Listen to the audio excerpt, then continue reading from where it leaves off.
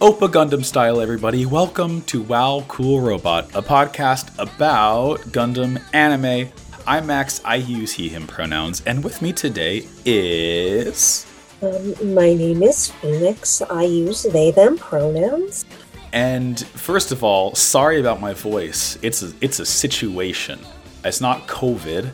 I don't think it's the flu either, because my wife isn't sick at all. It's probably just like a bacterial infection, but I'm on the tail end of it. I'm doing A-okay, except for the fact that I can't talk, and for the last 3 days, I could only whisper.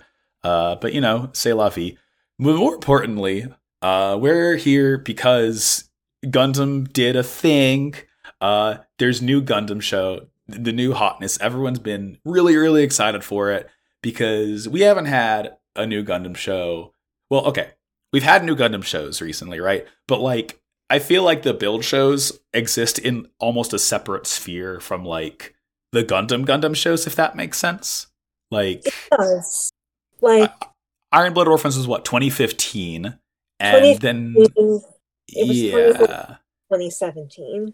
Right. And then like we got the Build Divers shows. But again, those are certainly Gundam shows, but those are not shows where humans enter Gundam-sized mechs. Those are shows about Gunpla, which is like, different enough that The Witch from Mercury, which is the name of the show, I don't know if I even said it yet, coming out is like, damn, oh wow, cool stuff, new stuff. It's really exciting. I watched the episode like 3 times today. I'm so in already. It rules.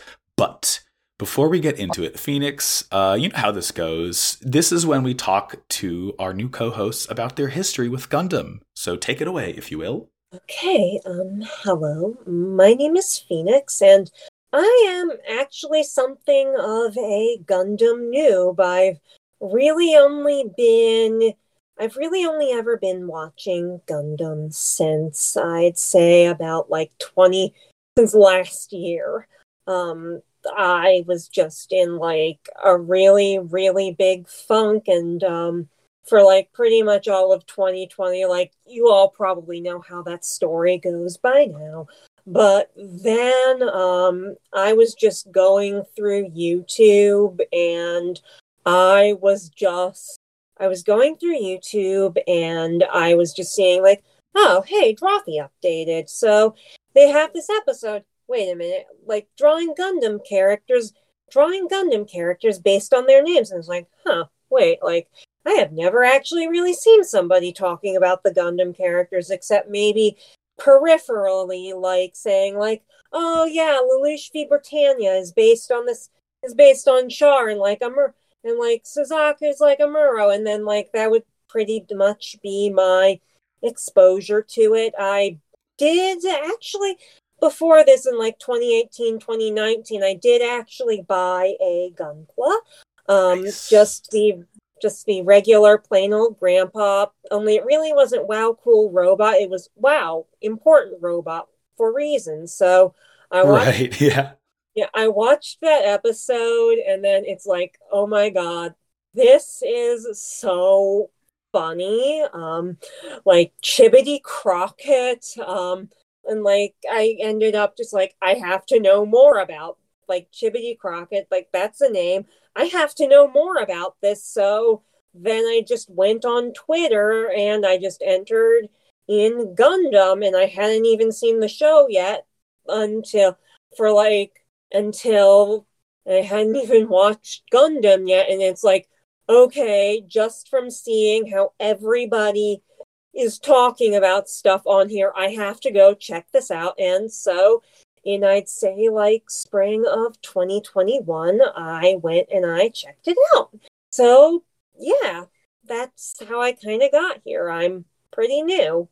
Hell yeah. I mean, I didn't really start voraciously consuming Gundam until spring of 2020. So I'm, you're really not that far behind. What's your favorite series? I feel like, because I am a theater kid at heart, as I've said, like I've kind of said that I like Code Geass. So like, I kind of feel like I am legally obligated to say that Wing is my favorite.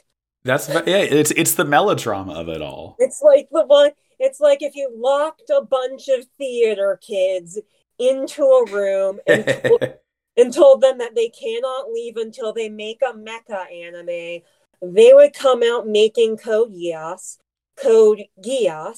and if you specified make a Gundam anime, they would make Gundam Wing. And Witch from Mercury, I'm probably just going to end up calling it G-Witch to save on syllables. There's a pretty good amount of melodrama out the gate already. It makes a good impression. My kind of party. Yeah. So let's say we get into it. Dear listener, we're only doing 2 episodes a week of this. I've explained this last week on the podcast, I think. To keep up with like a regular release schedule, but also so there's not like 3 weeks in between G-Witch episodes. But hey, if you do want to like discuss the episodes as they happen, there's a channel in the Wow Cool Robot Discord server that you can find by going to twitter.com/WowCoolPodcast or looking in the description of every episode. You can join, and you can join our Spoilers from Mercury channel where we talk about everything live, or not live, but as it happens. So you don't have to wait 2 weeks for the podcast to talk about it. But before all that, we have a prologue episode to discuss, don't we? We do. And also before anything else, yes, we do. It released, I'd say, back in like August on the Gundam Info YouTube channel. Mm-hmm. And I kind of wasn't really sure if we were going to cover it, but anyway, let's get started. Let's hit it. The year is Ad Stella 110-ish. A woman in the cockpit of a mobile suit tries to access its deeper AI layers. That woman is named Elnora Samaya, and that mobile suit is Gundam Lifra. At the heart of the Gundam is something called the Gund System, an interface that allows humans to perfectly merge with prosthetic technology.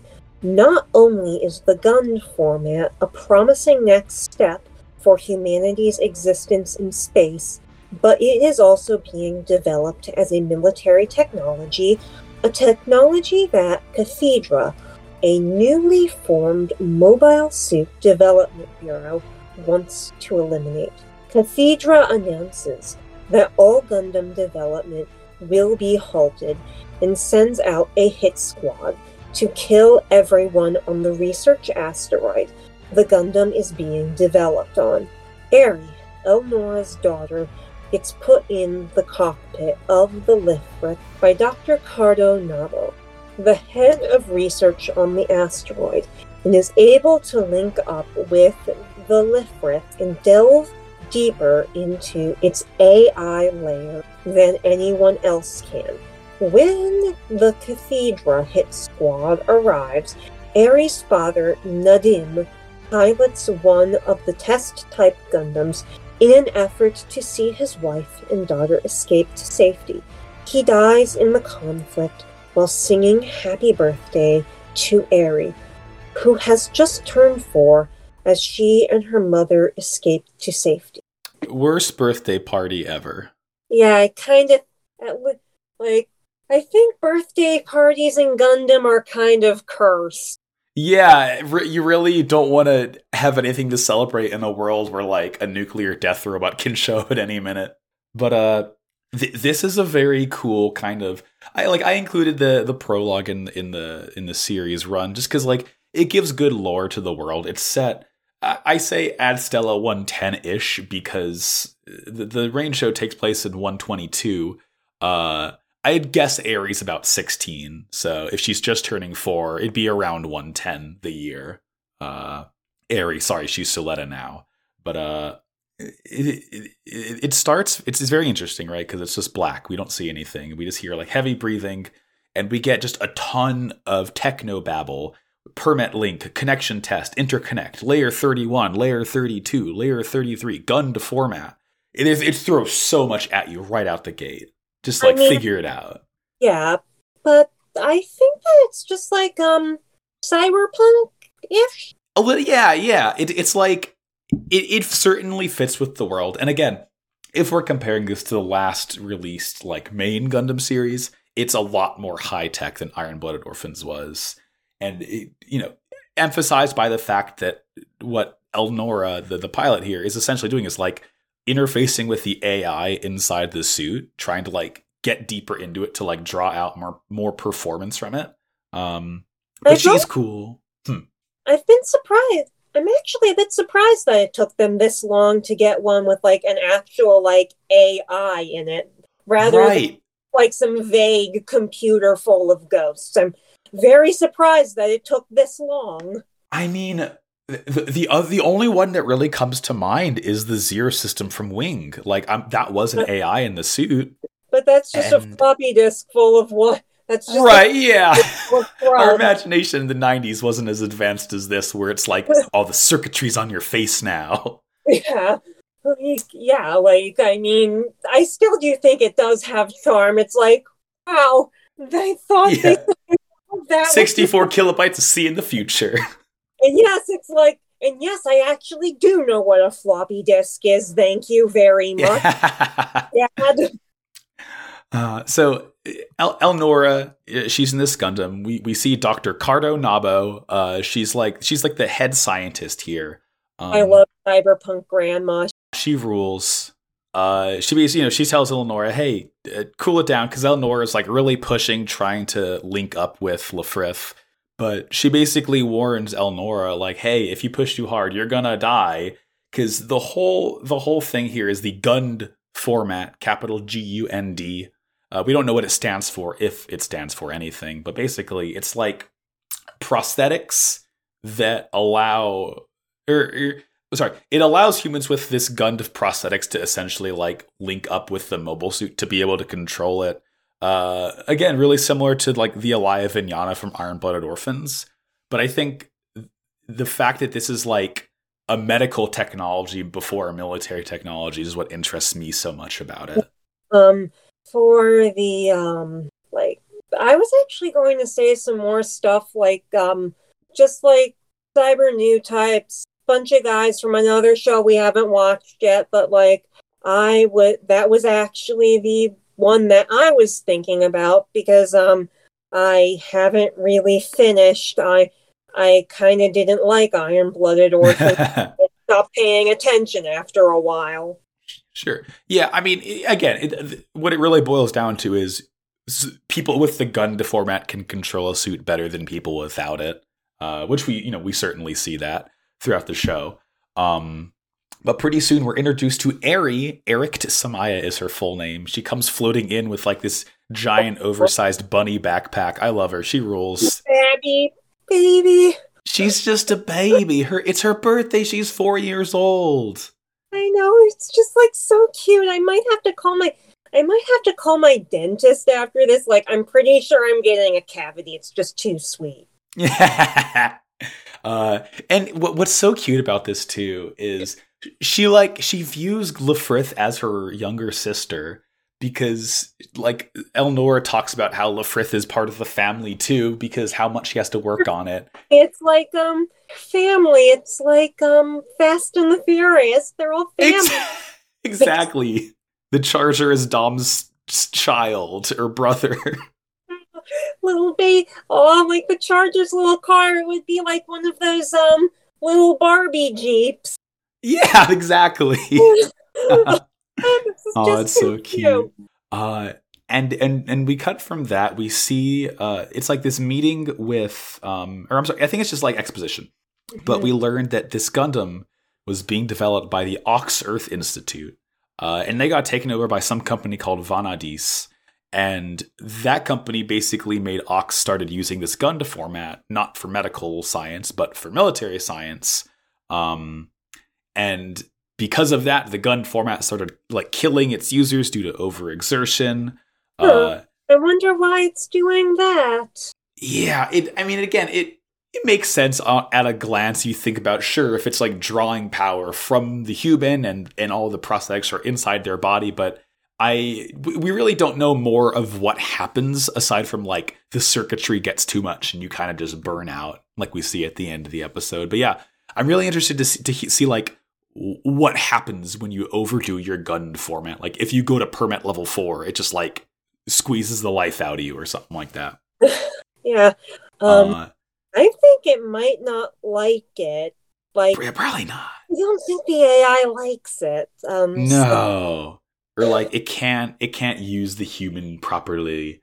I don't know. But we do see another really interesting thing here in this little exposition dump, because we see like a news broadcast, and there's this like screen, this like little like, diagram on the screen talking about what issues Earthians and Spacians care about most. Like, if we're talking about like that news report, I think we are legally obligated to bring, if we are talking about the news report in this episode, I think we are legally obligated to bring up the Gundam took my child's lifetime. It is, I understand the context it's being shown in. I laughed out loud the first time I saw that. Yeah, I wonder if this means anything. I'm the child. Gundam took my life. Gundam took over my life. Yeah. I mean, it didn't really take my life. It just took my bank account information. Yeah, pretty honestly, I'm staring at my gigantic wall of Gunpla. It's so funny. It's so funny. Let's see. The issues? The issues, yeah. So it's not Earthnoids and Spacenoids, right? It's Earthians and Spacians, and they kind of... I think they're trying to avoid the Noid. It's like... I get it. It's something different, but Earthians and Spacians, it's like I get they're trying to do something different, but it just doesn't have the ring to it that Earthnoid based on. Right. A rose by any other name, etc., etc. Like, it's the same exact thing. The only difference is that the dichotomy is flipped. It is now the oppressed Earthians and the wealthy and elite Spacians, which... I'm interested to see if that goes any further than Gundam saying, hey, look, it's the opposite now. Like, if they actually have something to say about it. I get that, they seem to be a lot more successful than what would probably happen if all of our rich people went to space. Yeah, this is really an idealized view of what would happen. It's I do... Like, we have guy who only went up for 3 minutes, and then the other guy who was basically Spencer from iCarly, everything he touches catches on fire. Right. I do not truly. Oh, absolutely not. No. If I was in Gundam Ariel and I saw them floating in a normal suit in space, I would simply mind my own business. Yeah. So after that broadcast, Eri goes home with her mom, and we see her dad, Nadim. They're in the apartment. They're just, Nadim and Elnor are just kind of chatting about the problems they're experiencing, trying to get deeper into Lefrith's layers. We cut, we see their family life. It's nice, Eri's having her party. She has her cake and everything. She helped decorate. Yeah, strawberry cake. That is actually sort of the strawberries and the little whipped cream things. That is actually a very typical birthday cake for somebody in Japan to have. It's kind of like the yellow cake and chocolate frosting over there. Right. Yeah. I could go for a slice of that right now. But yummy. So we cut to this council scene. This is kind of like the Mobile Suit Development Council. We see some characters that show up in the second, or in the first actual episode of the show. But the main character here is this guy named Delling Rembrandt, who is just clearly the most evil person in this show so far. I think he's a tryhard. Okay, you have 3 little points on your eyebrows. Right. I get it. Yeah, you have an evil goatee. And he immediately evokes the kind of imagery that the Witch from Mercury is going for. We're talking about, we must wield the hammer of witches. Talking about how they need to basically stop the Gundams from being developed because it would help bring the Earthnoids. I'm sorry, the Earthians. Freudian slip. It would bring the Earthians too much prosperity. Basically, it's a purely business and status decision to keep the Gundams from being developed, not the reason he publicly gives. But again, a lot of this is kind of evoking witch hunt imagery almost, which is another interesting angle. I actually am a bit familiar with the history of that, and the actual book, The Hammer of the Witches, it's like, oh my god, this guy, like this dude who wrote this book, he's like he is basically he is like an incel centuries before incels. Damn, a real trailblazer. Like, yeah. His name is it actually was written by this guy named like something German Kramer. And I think that this imagery, it also got invoked a bit from like I think they might have been trying to do something with like this whole Kramer and a bunch of witches imagery in Final Fantasy VIII. Oh, I can see that, absolutely. Again, Final Fantasy VIII, another game set at a school. Yeah. It really all wraps around.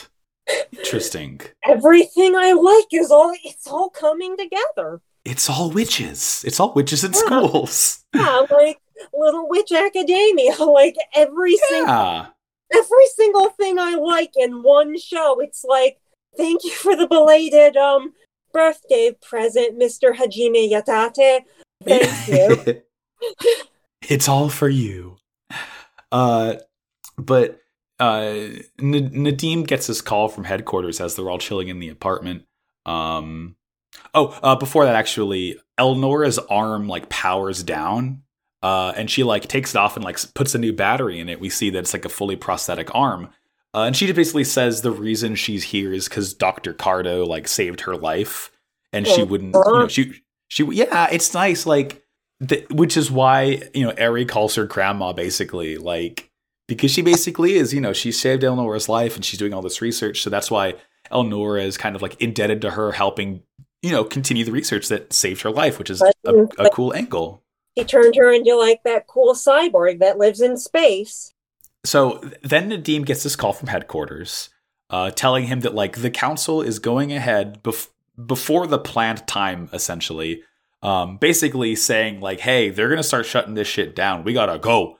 And as he gets this call, we see like a transport ship begin docking on this asteroid that the area and her family's on. Asteroid's called Folkvanger, which is some kind of like Norse name that I don't know what it means. I don't know. I'm only like 3 of the little rows of the bubbles into Swedish on Duolingo. The owl cannot help us here. Yeah, when y'all were doing Operation Meteor, I think I actually came up with something a bit more successful. Whenever Duo would show up, it's like, okay, time to go do the owl. The owl. Well, you were watching anime, I was studying Swedish. I was studying the blade. Yeah. But Eri leaves her party, and she goes to see Lefrith, and hey, Cardo is here. Wait, she's in the cockpit chilling. Like, I think Eri got very upset that her dad had to go and make that important business call during her birthday. So she's like, she's 4. She doesn't really understand stuff like business yet. So and she's like, goes off to go and see Lefrith, and she's like yelling at it and trying to get her little sis to wake up. Yeah, she's like, she's all mad. She's like, everyone always cares about you, not me. And this is when Cardo pops out of the cockpit, and she's like, hey, do you want to talk to your little sister? And Cardo takes her in, and like Eri's handprint gets scanned, so she's like a registered user of Lefrith now.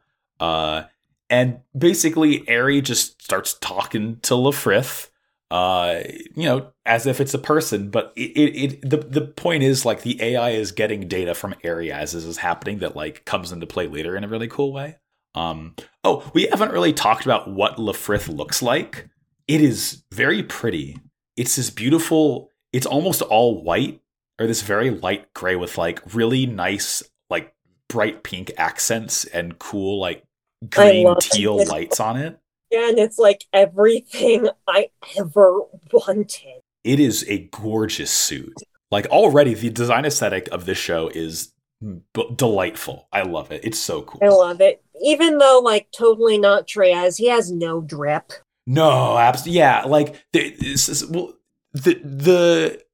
outfits of the show too. We see a lot more of different outfits later on, but yeah, like the business clothes are just like plain, they're like futuristic business clothes. They're what you'd expect. Like, maybe it's like, let's all go and yell at that Tumblr flanderization of Beau Brummel a bit. Like, let's go fight him. It's always a good day to beat up Tumblr version of Beau Brummel.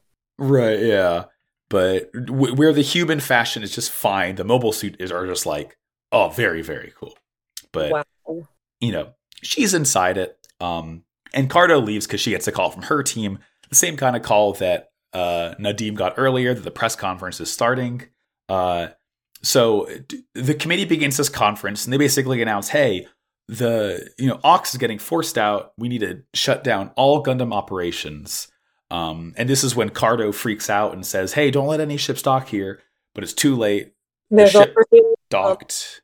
Yeah, they've been infiltrated, and like people are just start getting gunned down left and right in this damn asteroid. Yeah, it's like there was like that Wendy, and that there was like one named Wendy and that other girl, and like I think that Wendy had like this really cool design with like this blonde ponytail with like little pink at the tips. Like she looked really cool, and it's like, maybe the lesbians came into the show a lot earlier than we thought. Yeah, that's the thing, because like, Aries family is just like a man-woman couple, and then we see, like the next couple we see is like lesbian mechanics. It's very cool. I really like that this show is like very clearly trying to make it not just heteronormative all the time. It's like, wow, like I guess it's like maybe anime will start being not a mistake. Damn, progressive. I'm holding my breath.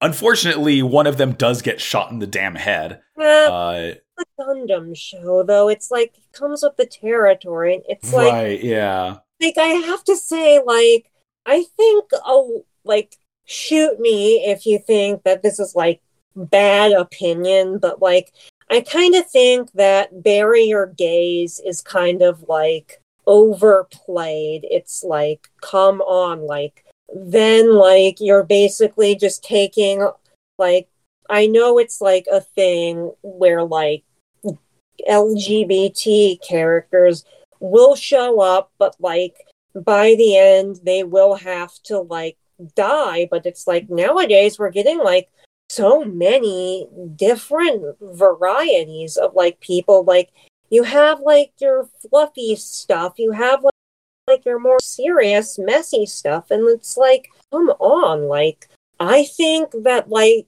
unless it's like explicitly maliciously done, we're basically just shooting ourselves in the foot and cutting off ourselves from like the great variety of LGBT, of like queer stories that you can tell. Like I saw people complaining about like Bohemian Rhapsody because Freddie Mercury died. Like people die in real life. That's just a thing that happens. Yeah, it's like part of life. So the I think Cathedra, this organization, they send out their mobile suits.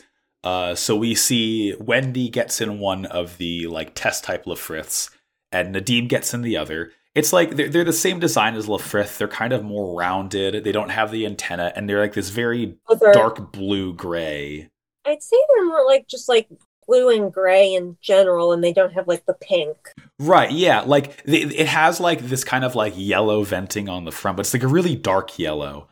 It has the same face shape, but yeah, it's just much more drab. The big difference is that it has these two like tanks on the back that are full of these really cool like bomb funnels that I quite like.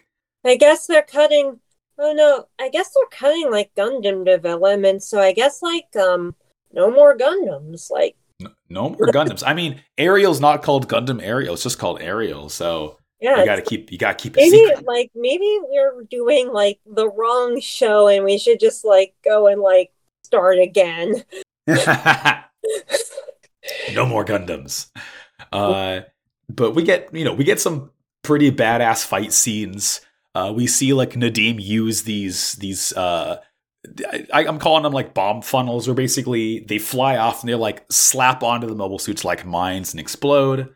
Can I just for a second go about can I just like gush about the sound design in the show? Oh yeah, it is crunchy. It's great. It's amazing. It's like I haven't really been watching like a lot of recent science fiction, but it's like, oh my god, this stuff sounds so good. It's like, it's not just like, it's like, wow, wow. Yeah, no, it's like it's what's really hard to explain. I mean, obviously, if you're listening to the show, you probably would have watched the episode, but like the sound director for this show is doing a really good job right out the gate. It's very promising so far. Yes. And we see a new mobile suit. Some mobile suits get deployed. I don't even know if we know the names of these things. They don't really matter. They look like enemy suits.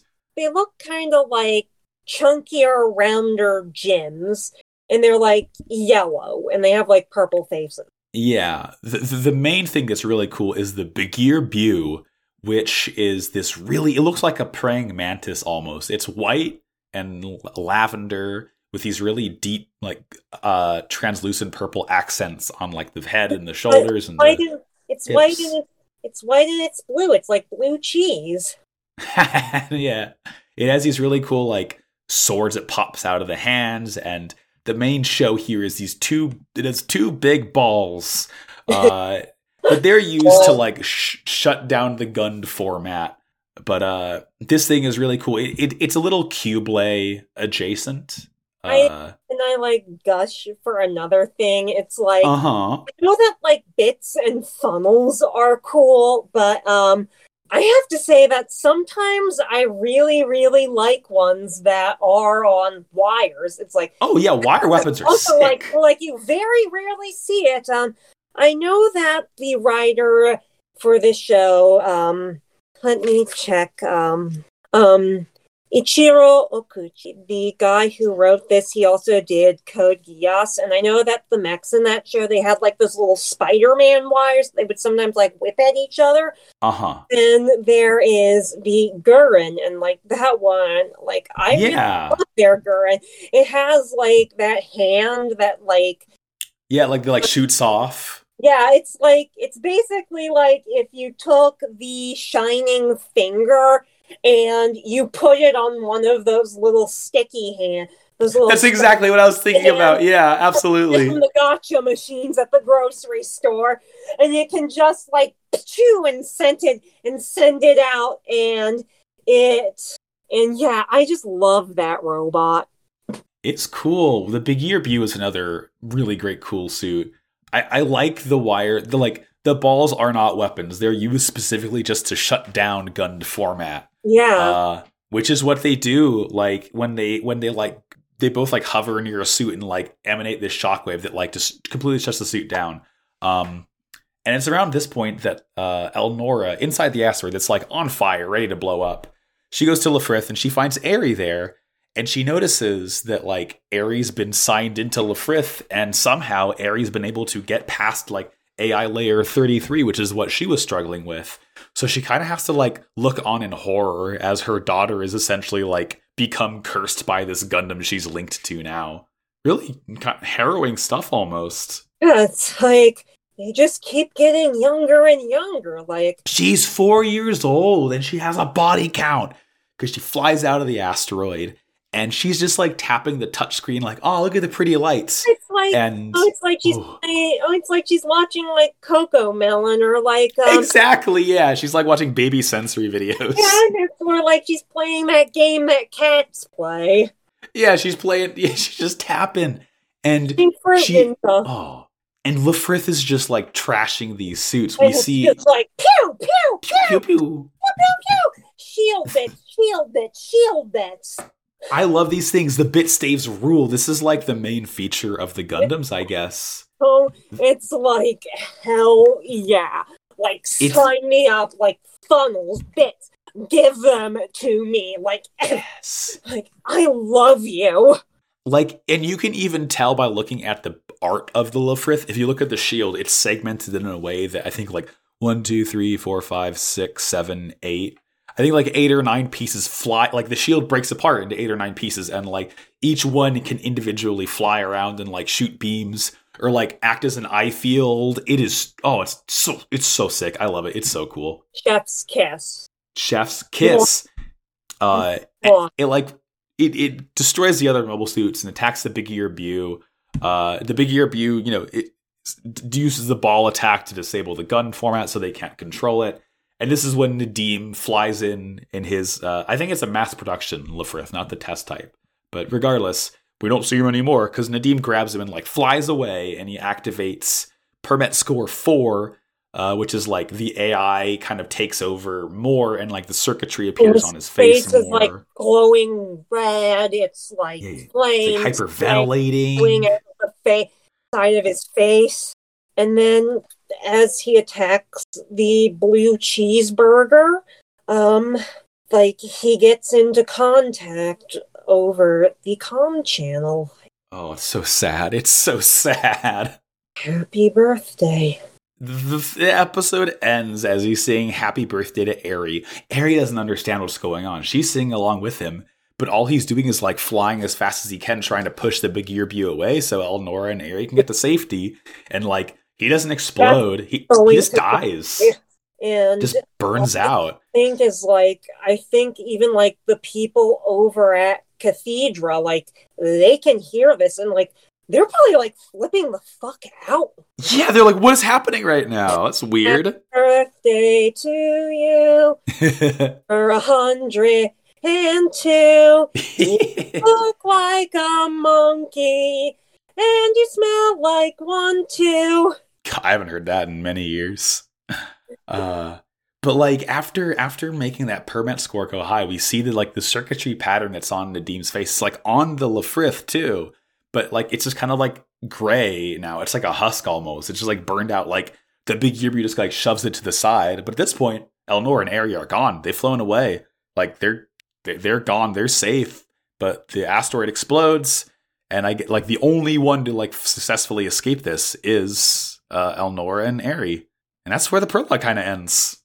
Okay, so, yeah. Pretty harrowing stuff. Yeah, pretty harrowing stuff. Like, I still go and think about, like, the, happy birthday. Yeah, it's rough, but thankfully, the actual episode 1 of the show, the tone's a little bit different. Ding! So, this is Mobile Suit Gundam The Witch from Mercury, Episode 1, The Witch and the Bride.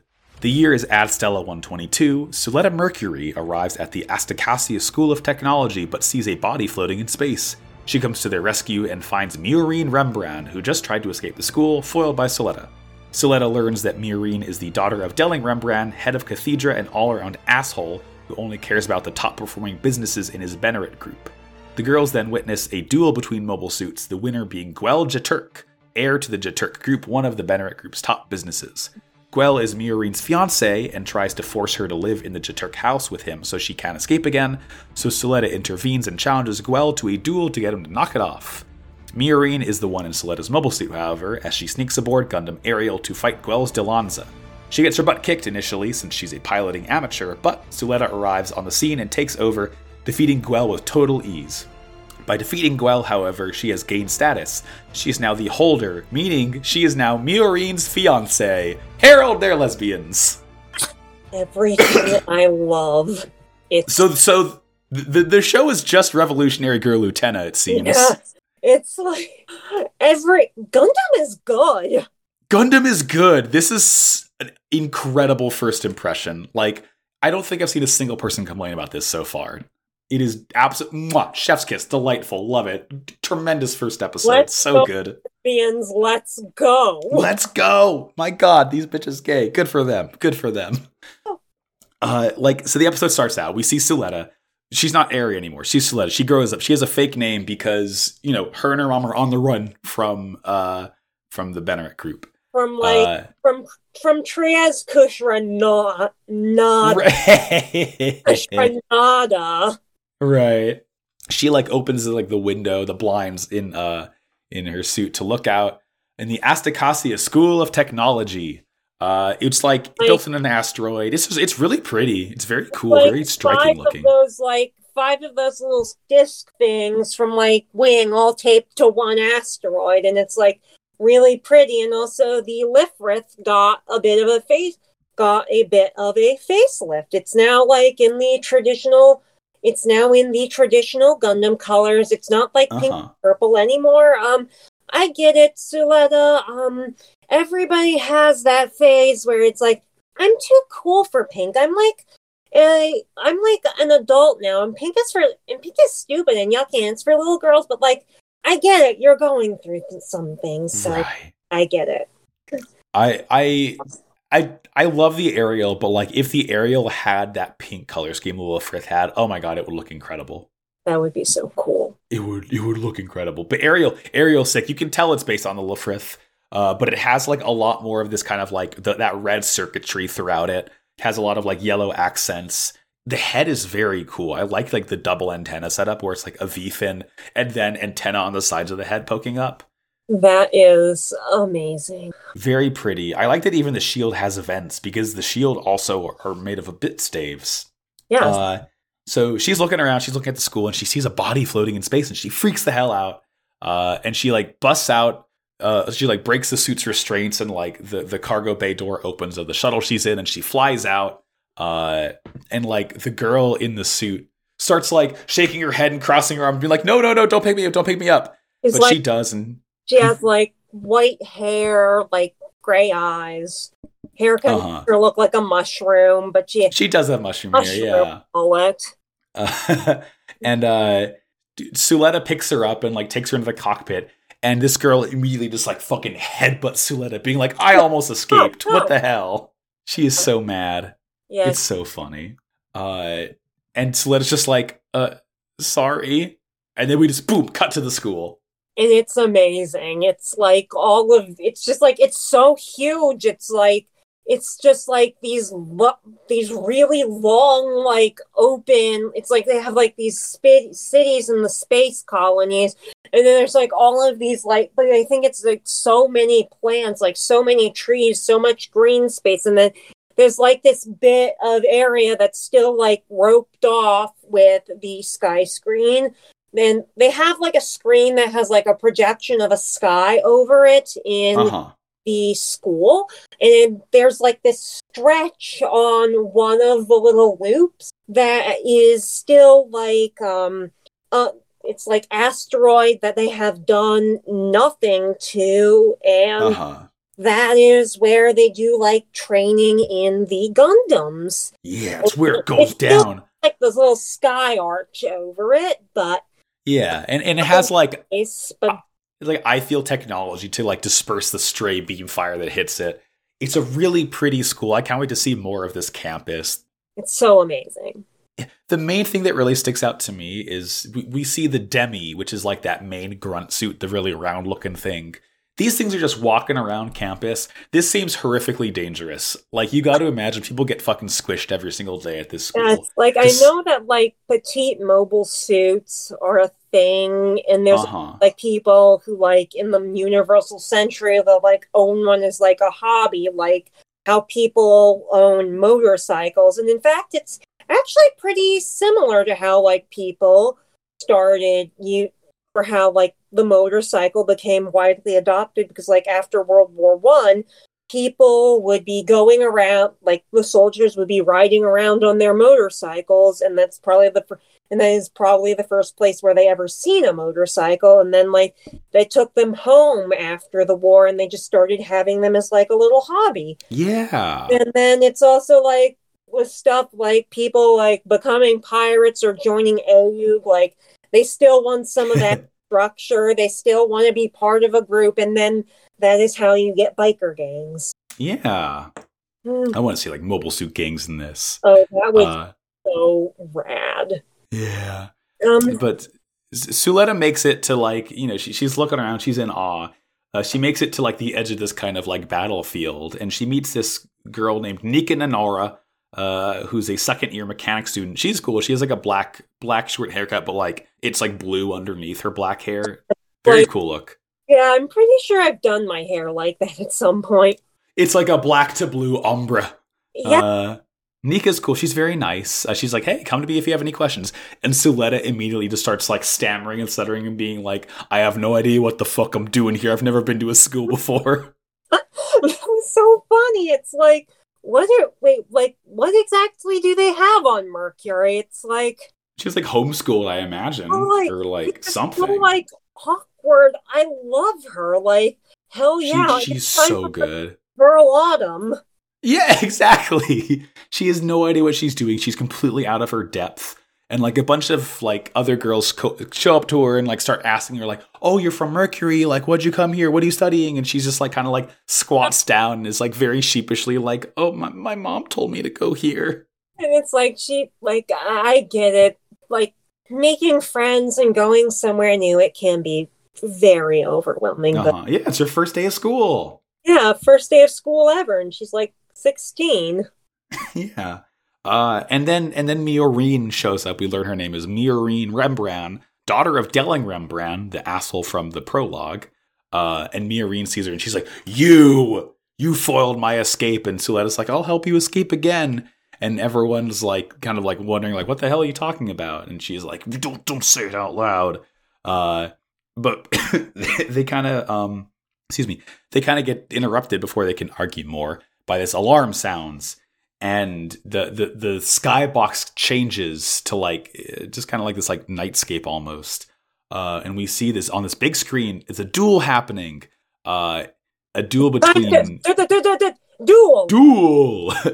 a duel between Guel Jeturk and Parker Eastcott. He doesn't matter. Who cares about Parker? Guel is in his Delanza and Parker is in a suit called the Capel Coup. Doesn't matter. Guel's Delanza is the coolest thing I've seen in my life. It's a chunky boy. It is. They say it's red. It's pink. It's not red. It's like magenta. Yeah. Chunky boy. I love this. It's like a giant beetle. It even has a huge ass feather. Oh, it's so cool. And it's like an actual feather. Like, where did they even get ostriches that big? Yeah, they grow them different in space. But they duel. It's a pretty short duel. Like, Guel is able to just, like, he has, like, a really sick beam halberd. Parker. Yeah, poor Parker. And, like, Miorine has to grab Suletta and, like, pull her out of the way of the suits. They come, like, crashing down where she was standing. But Guel triumphantly steps out of his Delanza and is, like, laughing maniacally. It's like, he sees Miorine and he's like being all high and mighty, and he's like, people are making fun of me for having a runaway bride, so I had to teach him a lesson. And Miorine just like huffs. She's like mad as hell. She just walks off. She doesn't want to be anywhere near this fool right now. Yeah, I don't blame her. Guel Jeturk, more Guel Jeturk, more like Guel Jet Jerk. Am I right? Get his ass. It's a shame that this is my favorite middle suit because Guel's kind of a total dickhead right now. Yeah, it's like, oh, come on. Like, you do not deserve the Chibity hair. Like, come on. Really? He has that cool, like, pink highlight in the front of his hair. Yeah. It's like a weird, like, it's like a Chibity mullet, basically. It's like Chibity mullet, but also if he didn't, like, take the time in the morning to go and put, like, the product in to get it into, like, all of those little Yu-Gi-Oh! All of those little yeah. spikes. Exactly. So we come from there. Miorine travels to like some greenhouse in like, again, a really beautiful forested area. It's cool. Like, she has so many plants. It's like, I actually have a ton of plants. Like, good for her. And also, I'm really glad that I finally have Gundam Plant Mom rep who isn't Rekawa. Yeah. Honestly, not hard to find a worse role model than Rekawa. Yeah. But like she's growing all these plants. Like we learn that she grows tomatoes because it was a breed her mother created. But like Suletta shows up trying to apologize. And she asks about, she's like, hey, what's this deal about the fiance? And Miorine explains that at this school, students settle everything via duels. And the winner of those duels becomes the holder, who is like essentially Miorine's fiance because she's the daughter of the guy who runs the school, essentially. Of Transkush Renata. Right. And we like cut to see him, and he's definitely older. You know, it's like 12-ish years after that prologue. Yeah. And we see he looks like it's been at least like 30. Like he has not aged gracefully. Like he still has like we get it. We get it. You wanna one up the other guy. He still has the 3 eyebrows. But now like he's like all gray and he kinda looks like a combination of Therese and that other guy from that other Okochi. I need to look up the pronunciation. He looks like the other jerk dad from that other Okochi show. Yeah, he kind of looks like a combination of Therese Kusranada and Lelouch's dad. Okay, yeah, all right, I can see it a little bit. Except he has less stupid hair, but he still has extra eyebrows, and it's like, dude, like... He also has a very long soul patch goatee looking thing that like sticks out like 2 inches. It looks like a pharaoh almost. The kind of like decorative chin piece. I wonder, it's like it's the dumbest looking beard. It's like there's a reason why people don't grow those in real life. Yeah. He's also like a quadrillionaire, so no one's going to dare say he has shitty facial hair, I guess. Yeah. But we see his whole Benerit group. And we see like the 3 highest earning companies. There is the Jeturk Heavy Machinery, run by Guel's dad. The Pale Company, which is like these 4 weird clone looking people with like these straight 4 old women with like that thing that Cardo had on her ears. Right, and like strangely pursed lips. They look like they have some kind of like prosthetic. And Grassley. The Grassley company. I don't know the exact company names, but Grassley is like, we saw Grassley in the prologue as well. He was never named, but he was there. And then we see Rembrandt's business acumen, where he basically like cuts off one of the companies of the Benerit group for like posting a loss 3 quarters in a row, and just no room for people who don't bring in profit. So, cutthroat business. They said that there was like, we actually have like a chance we could improve, and then it's like, nope, sorry, bye. You're out of here. Bye, honey. Yeah, he just kicks him out. Bitch. Bye. And like he just doesn't even care about Miorine. Like his assistant asks, like, "Hey, do you want to hear about the security detail that we chose for your daughter?" And he's like, "Why would I care?" So this guy sucks.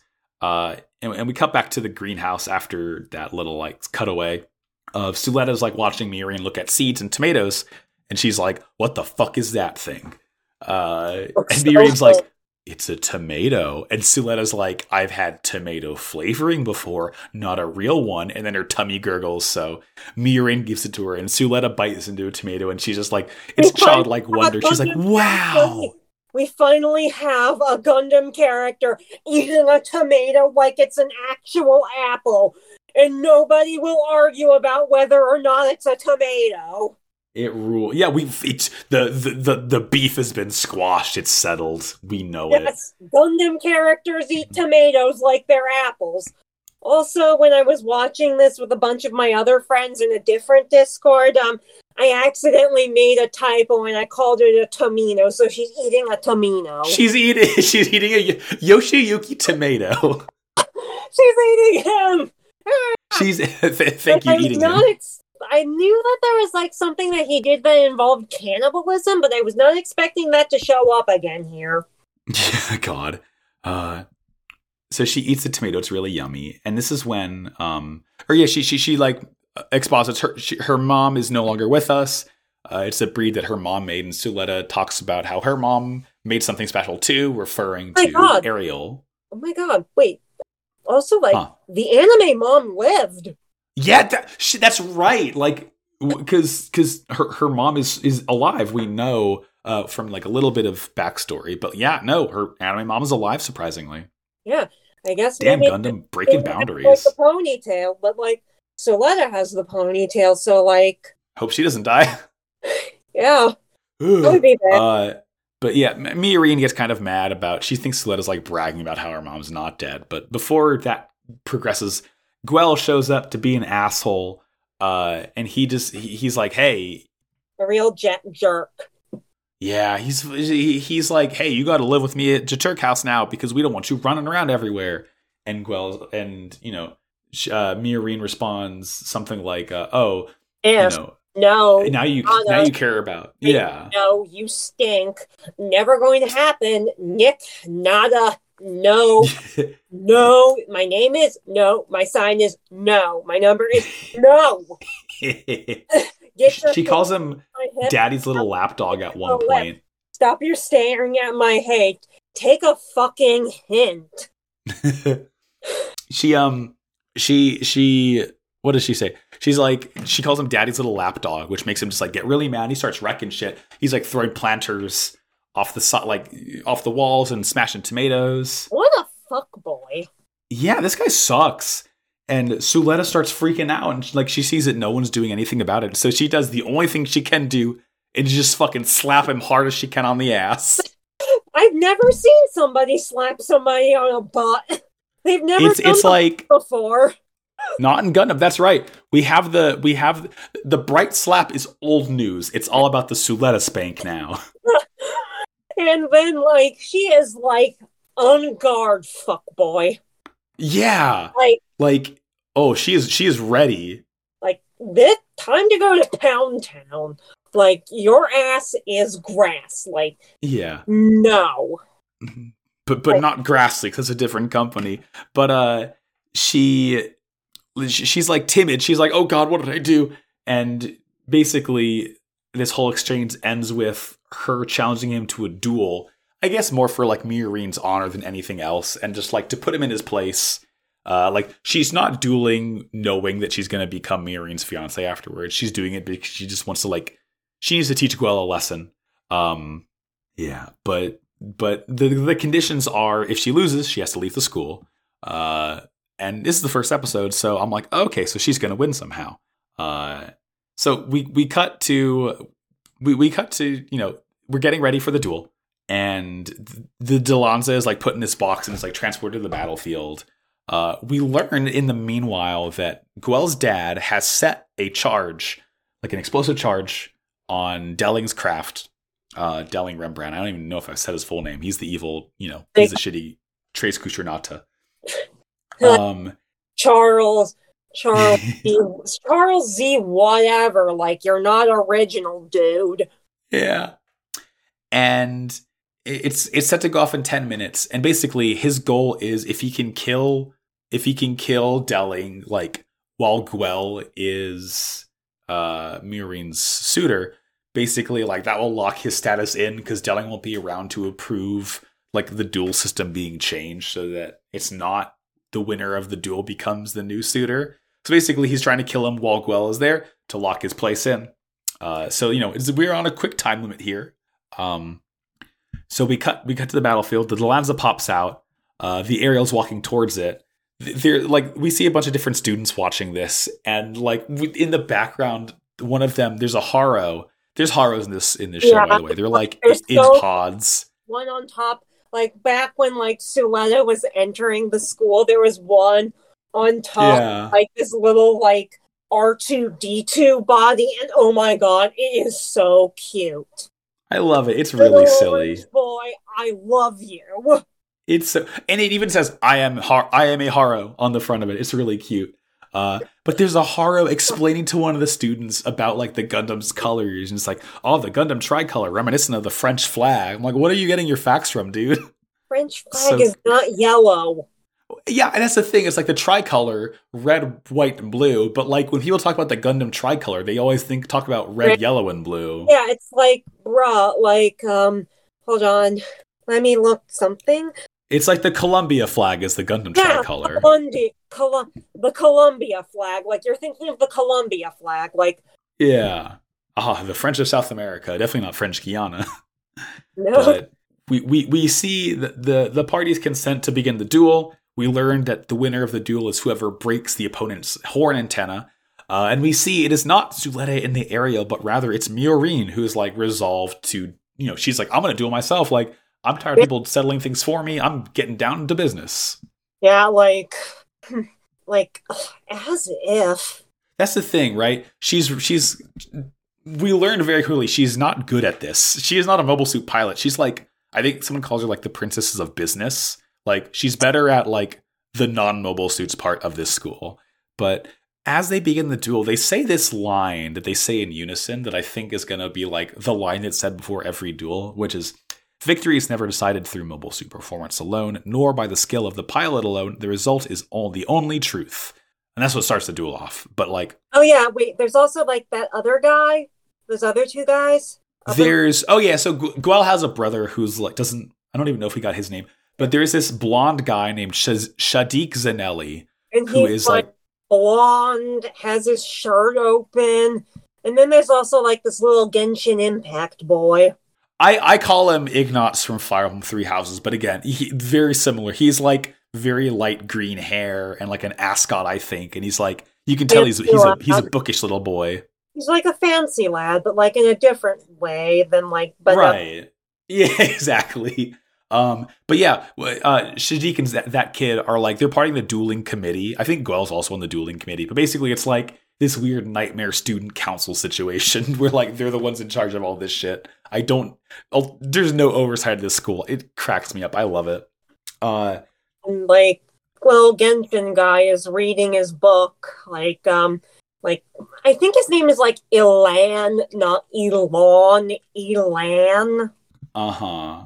And he's like reading this book before like the duel starts, and he's like going through, and it's like, wait a minute, that's a Gundam. Yeah, like I think this. I think it happens near the end, like after Suletta activates it. But like they begin the duel, and Miorine just immediately like she fires the beam rifle and it knocks her backwards, and like she fires the beam Vulcans and nothing's hitting, and like Guel just like totally knocks her down, and he tells her, "You're nothing but a trophy." And this is when another alert happens, and we see someone riding like a fucking Haro hover bike, and Haro's like, slow down, slow down, slow down, slow down. You're exceeding the speed limit. This is so cute. And the credentials say it's Nika, but no, it's Suletta, who's used the same trick that Miorine has to take over the Gundam. Took her stuff, like Miorine like put something on like Suletta's iPad. Like she's still an iPad. Like apparently she's still an iPad baby. Right. And like we learned that like Nika helped her out the same way Miorine kind of like took over Suletta's thing, and someone's like, "Hey Nika, why does that say you out there?" And she's like, "Oh, I guess I just helped her out a little bit." But like Suletta rolls up and she like opens up the hatch, and in a fun twist, she's the one who completely fucking headbutts Miorine, saying like, "Ariel is my family, only I get to pilot it. This is my like it is made for me." It literally is made for her. This is my Gundam. It is made for me. This is my little sister Ariel, like the Little Mermaid. So the duel like re-begins, and they confirm. And now it's like time. Like, let's get this fucking show on the road. It is time to duel now. We see that Guel has like a 27-0 record, like undefeated. Suletta has no record at all. But she talks to Miorine as she's like standing up. She says, "You gain one by not," or if you run, you gain one, but if you move forward, you gain two.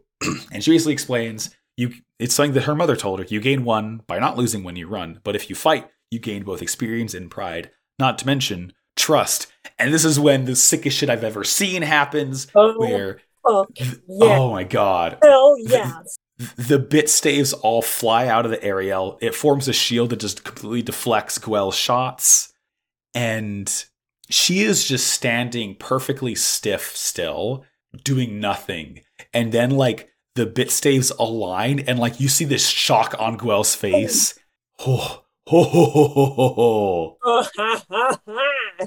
They fire, and just all of the limbs on the Delans are just cut apart instantly.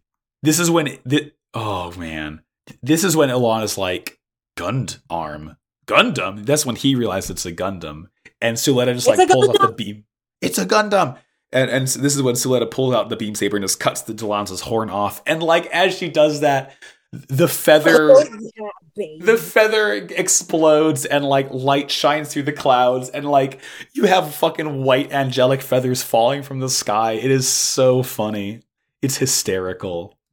And they get out, and then it's like, oh my god, I won. And she gets out of the aerial with Miorina. Mm-hmm. I pronounced that right? Yeah, Miorina, Miorine, Miorine, any of those is right. Yeah. They get out of the cockpit together, and then in the palm of like the Ariel's hand, then like reaches out and she pushes this button on Suletta's little spacesuit thing, and suddenly like the logo that looks suspiciously like the Titans logo changes and stuff starts glowing gold all over the place, and like something very special just happened. Yeah. Before that, we do get like a really quick cutaway to Guel's dad, who basically calls the bomb off when he learns that, oh yeah, by the way, another duel happened, and Guel's no longer Miorine's fiance. So if you kill Delling now, things will be really shitty. So that's no longer an issue. But then, yeah, Miorine changes Suletta's color, and she's like, all right, cool, you're the holder now. And Miorine's like, oh, cool, what does that mean? And she's like, we're engaged. And and Suletta's like, huh? That's allowed? What? It's so choice. I guess people are more conservative on Mercury. That's such a fucking funny line that she says. Like, it cracked me up. Let's go lesbians. Let's go. She just says, nice to meet you, my groom. And then the show ends. Oh, mwah. Delightful first episode. We also hear we also see like the opening over the closing this time, but like it's the opening. It kicks ass. I love it. It's so energetic. It's called The Blessing by YOASOBI. Cool cinema, like what's the term I'm looking for? Cinematics, I guess. Yeah. Cinnamon topography. It's the cinnamon topography of it all. It's like almost like crayon 3D. I really like it. I love. And I guess we haven't heard the ending yet because that's the opening that they played over the ending. Yeah. Unless the ending's the same as the opening, who could say? But yeah, it is just such. Who knows these days? I haven't watched any anime more recent than like 2015. Yeah, like the last show I can think of that did that was like Demon Slayer. I think the ending is the same as the opening, just a different part of the song. Yeah, I haven't. But Slayer. Highly recommend it. Good show. But yeah, that's this episode. It says next week. The next episode is going to be called, I think, The Curse of the Gundam or something like that, or like The Cursed Mobile Suit. That's wild. Yeah, so already can't wait for that. Cursed Mobile Suit is what the episode's called. So pretty good start to the series, I'd say. Really strong, coming on, very strong. I guess Gundam is starting out good right now. Yeah, I'm eager to see more. Right out the damn gate. I will say, so there is one thing I found that's kind of like a little bit of information the show does not tell us. But essentially, there was a little like mini novel written to show to YOASOBI, who made the opening, so they could kind of like bridge the gap between the prologue and episode 1. And all it really says is that the Gundam Ariel almost does have like a mind of its own. It is an AI inside that. And, you know, Suletta and her mother went to Mercury. And literally, the reason why Suletta is at the school is because her mother sent her there so that she would become the holder, because she was always intended to become Miorine's fiance, so that her mother can basically, like, kill Delling and, like, bring prosperity to Mercury and get revenge. That slaps. Like, that It is such a... Oh, the setup. The setup is so good. Yeah. It's like, I mean, take your pick. You have Char, Lelouch, like, take your anything goes now. Yeah, it is just a truly exciting first episode. I cannot wait to see more. That's kind of it for us. As you can tell, my voice is nearly gone again. So, as we're closing, Phoenix, where can we find you on the internet? Right now, I don't really have anything big and impressive going on. Like, I'm on Tumblr at Destroy Scythe. Heck. I'm on Twitter at Full Fringle. Rhymes with Pringle, like full frontal, but it rhymes with Pringle. So that's where I am. I don't really have anything impressive going on. I'm not really on any other podcasts.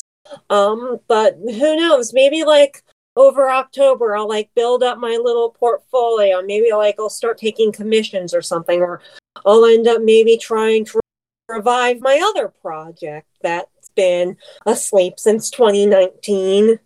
Hell yeah. Only time will tell.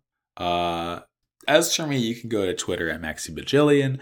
You can go to Slappers Only Pod on Twitter to listen to Slappers Only. You can go to Pod of Greed on Twitter. Pod of Greed Cast on Twitter to listen to Pod of Greed, my Yu-Gi-Oh show. You can go to noisepace.xyz to find this show. Go to twitter.com at WowCoolPodcast also to find this show. Join our Discord. Come hang out with us. See you in 2 weeks. Well, you'll see me in 1 week for Build, and then me and Phoenix will be back in 2 weeks for episodes 2 and 3 of G-Witch. And finally, Phoenix, what is your robot of the week?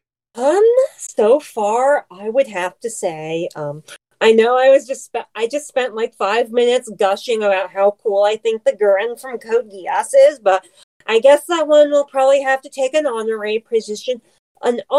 That one will have to take an honorary position because, of course, I have to go just for tradition's sake.